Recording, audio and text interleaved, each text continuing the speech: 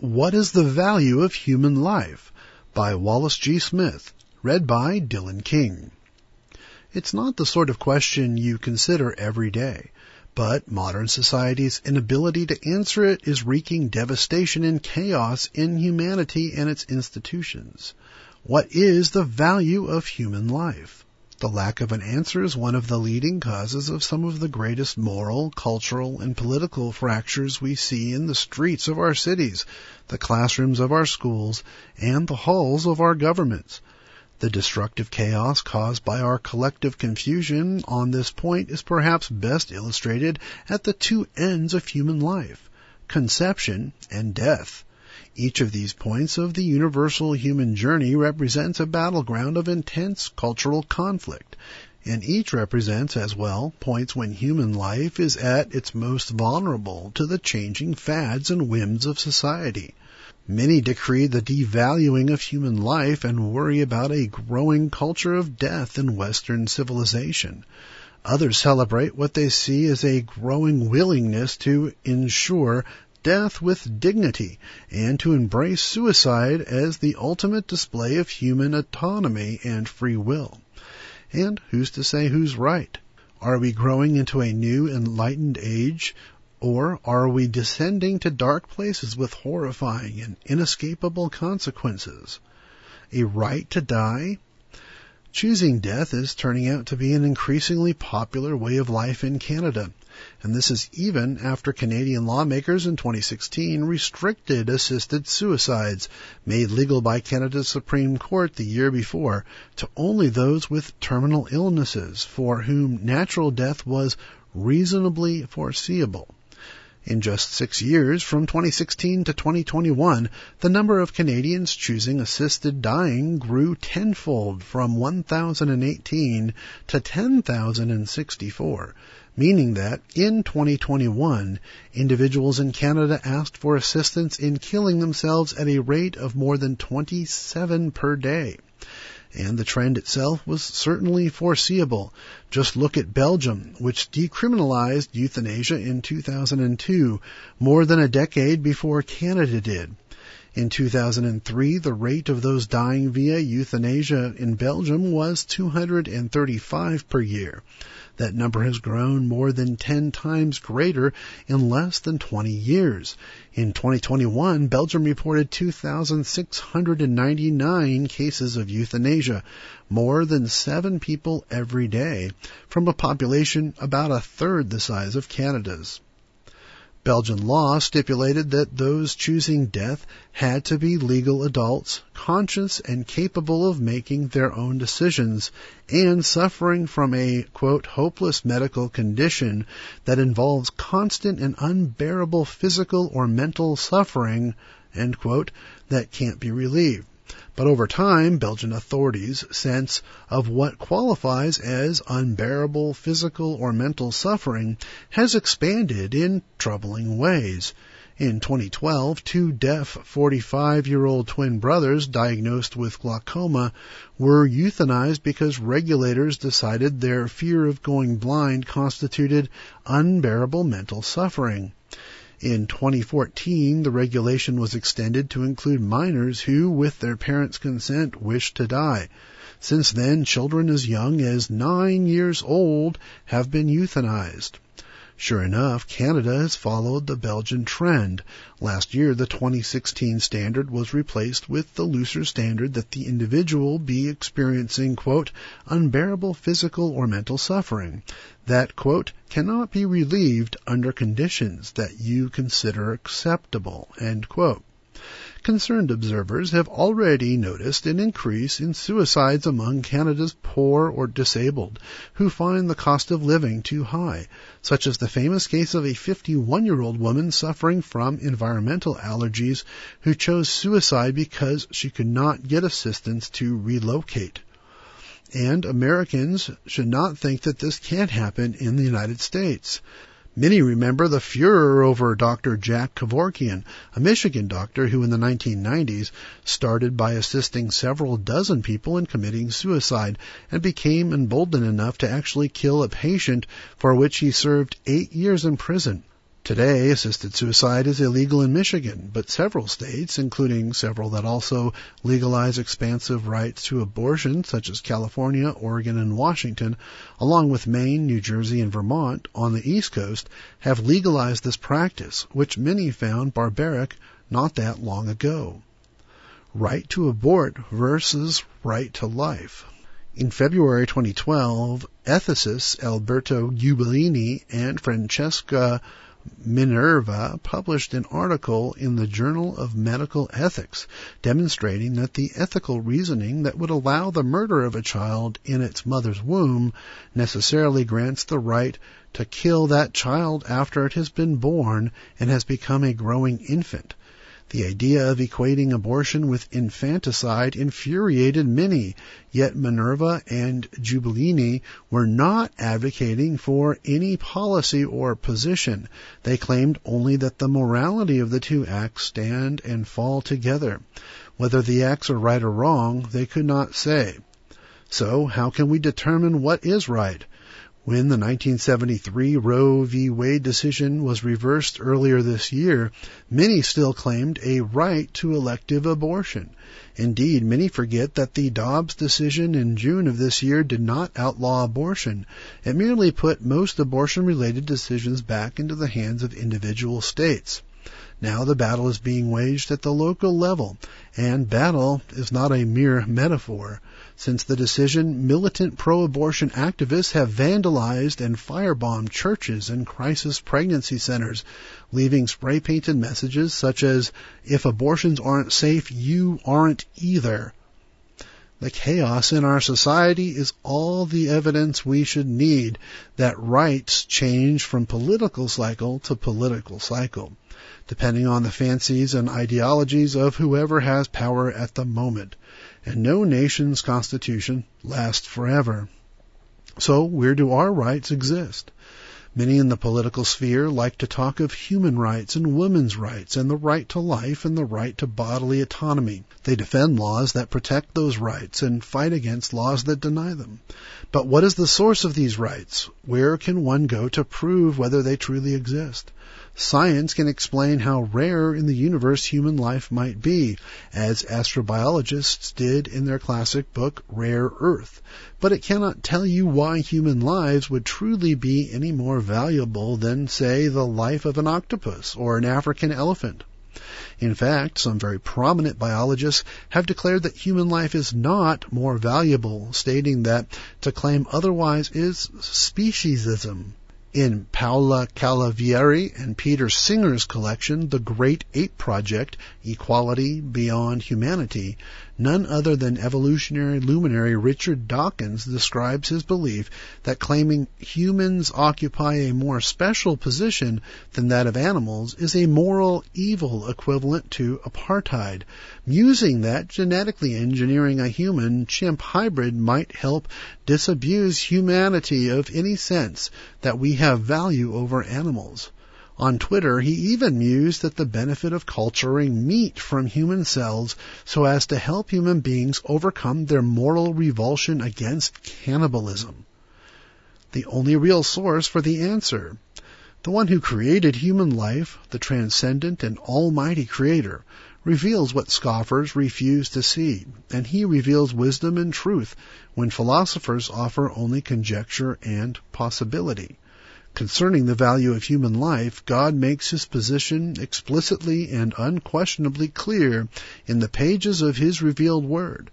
From the creation of mankind, Scripture declares plainly, "Then God said, Let us make man in our image, according to our likeness. Let them have dominion over the fish of the sea, over the birds of the air, and over the cattle, over all the earth, and over every creeping thing that creeps on the earth. So God created man in his own image. In the image of God he created him. Male and female he created them." Genesis 1, verses 26 and 27.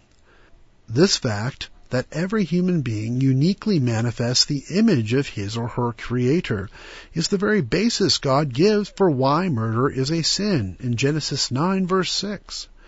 Every human being possesses a value that transcends that of any animal. Killing animals is no sin, yet killing another human being carries profound moral weight. Murder is so contrary to the character and nature of God that he immortalized its prohibition in the 6th of his 10 commandments.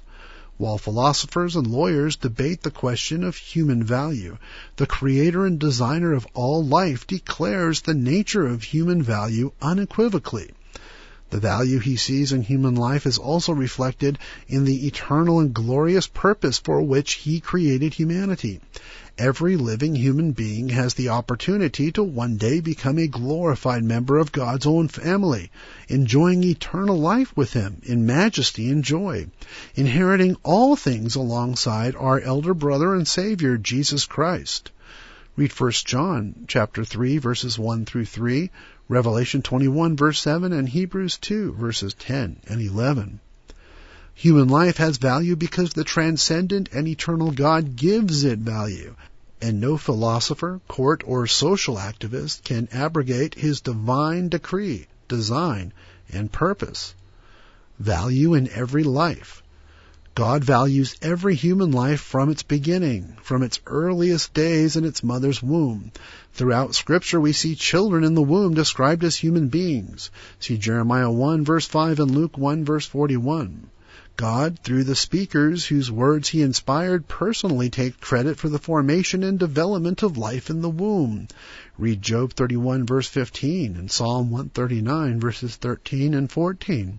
God made plain to ancient Israel that causing the death of a child in the womb would exact a high price under the Old Covenant, life for life, Exodus 21 verses 22 and 23. Some have tried to twist the clear meaning of this passage, but even that twisting cannot hide the truth. Yes, children in the womb are not yet what they will be at birth. They are still growing and developing in the womb, just as they will develop for years after birth. Both in the womb and after birth, they are growing and developing human beings.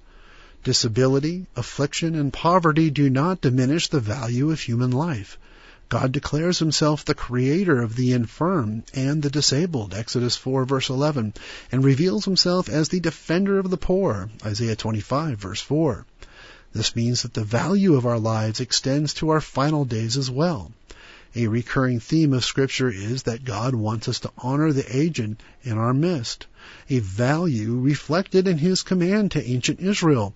You shall rise before the gray-headed and honor the presence of an old man, and fear your God. I am the ever-living one. Leviticus 19, verse 32. These plain statements of God's own desires, priorities, and values can help us clarify the questions swirling in the rancorous debates and protests of our day. They cut through the ethical equivocations of scholars and philosophers in our universities. They reveal as nonsense the countless signs and screams of so many protesters in our streets, and they condemn the laws and legislations of politicians who try to build a society outside God's sovereignty. Compassion, conviction, and courage. This is not to say that our hardships are imaginary or that our suffering is an illusion. Today's world is not what God intended it to be, and our days can bring many sources of trial and anguish. God's kingdom has not yet arrived, and it can be all too tempting for some to respond by choosing death over life, casting aside the sacred value God places on every human life. Can we find compassion for the teenage girl facing an unwanted pregnancy who sees that the new life within her may set her in unexpected, even terrifying trajectory that involves losing control over circumstances she had assumed were certain? What about the elderly man receiving his doctor's diagnosis of a terminal illness that will inevitably bring pain, debility, and financial devastation?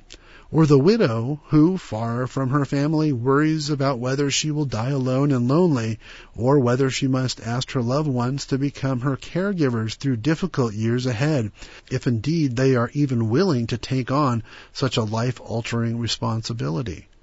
Should we feel compassion for those in such situations, which are inevitable in a world that is not ruled by its loving and compassionate Creator? And indeed, situations like these become the new reality of life for countless thousands every year. There is a reason the cases of assisted suicide and euthanasia keep increasing in number. We should not deny this harsh and tragic reality, and we should wish to ease the burdens of those whose sufferings can be helped, and to help bolster the courage of those who cannot escape their suffering. Yet, while we may not understand exactly why each suffering individual is facing the uncertainty, confusion, and pain of his or her life, we must never lose sight of our Creator who values every life. It is the Creator who gives life, and it is not our right to take it. Consider that when the biblical patriarch Job was beset by curse after curse, losing all his possessions, hearing that all his children had been killed, and beset by painful and consuming health maladies, his distraught wife advised him to curse God and die, to bring an end to his suffering, in Job 2 verse 9. How did Job respond? He understood that, while the devil may bring such curses, they would not be present if God himself did not allow them. So he answered, "Shall we indeed accept good from God, and shall we not accept adversity?" Verse 10. While Job did not know the cause of his suffering, which further added to his agony, he recognized that his life was not his. Even in his confusion and frustration, along with perhaps his sense of self-righteousness, Job trusted that there was an answer, Job 13 and verse 15, and that God was working toward a larger purpose, even if he would only understand it after his death, Job 14 verses 14 and 15. Valuing human life, as our loving Creator values it, requires conviction, and such conviction requires courage from each of us individually.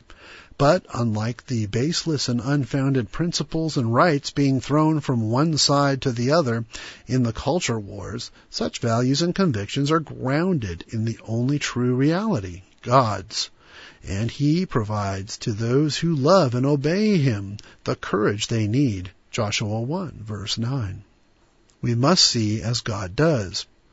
Jesus warned us that narrow is the gate and difficult is the way which leads to life, and there are few who find it, while in contrast broad is the way that leads to destruction, Matthew 7 verses 13 and 14. That way becomes all the more difficult to find when we lose sight of the fundamental principles that should provide a light to our path. Recognition of the true value of human life, a value determined by the Almighty God, who created and loves us and whose ownership of and sovereignty over all life is absolute, is one of those fundamental principles. And whether we struggle with these questions as a society or wrestle more intimately with them as individuals in desperate straits, the shadows of confusion are cast aside only when we turn to light's true source. For you will light my lamp. The eternal my God will enlighten my darkness. Psalm 18, verse 28. All human lives have value, each and every one. A world is coming soon in which the Creator of those lives will restore that understanding to humanity. Until then, we should ask God to help us see every individual around us, the mighty and the weak, the rich and the poor, the joyous and the afflicted, the aged and the unborn, in the same way that individual appears in His, God's own eyes, as a person of value, made in His own image and created for a purpose that will one day be revealed to make all of this life's sufferings worthwhile, Romans 8, verse 18. And the more we see others as He does, the more we will see the eternal value within them. May we suggest what is the meaning of life? All human beings share a glorious purpose, and you can know what it is. Request this free printed booklet from the regional office nearest you or order it at tomorrowsworld.org. It's also available in PDF, EPUB, and Kindle editions, and as an audio recording at your special request.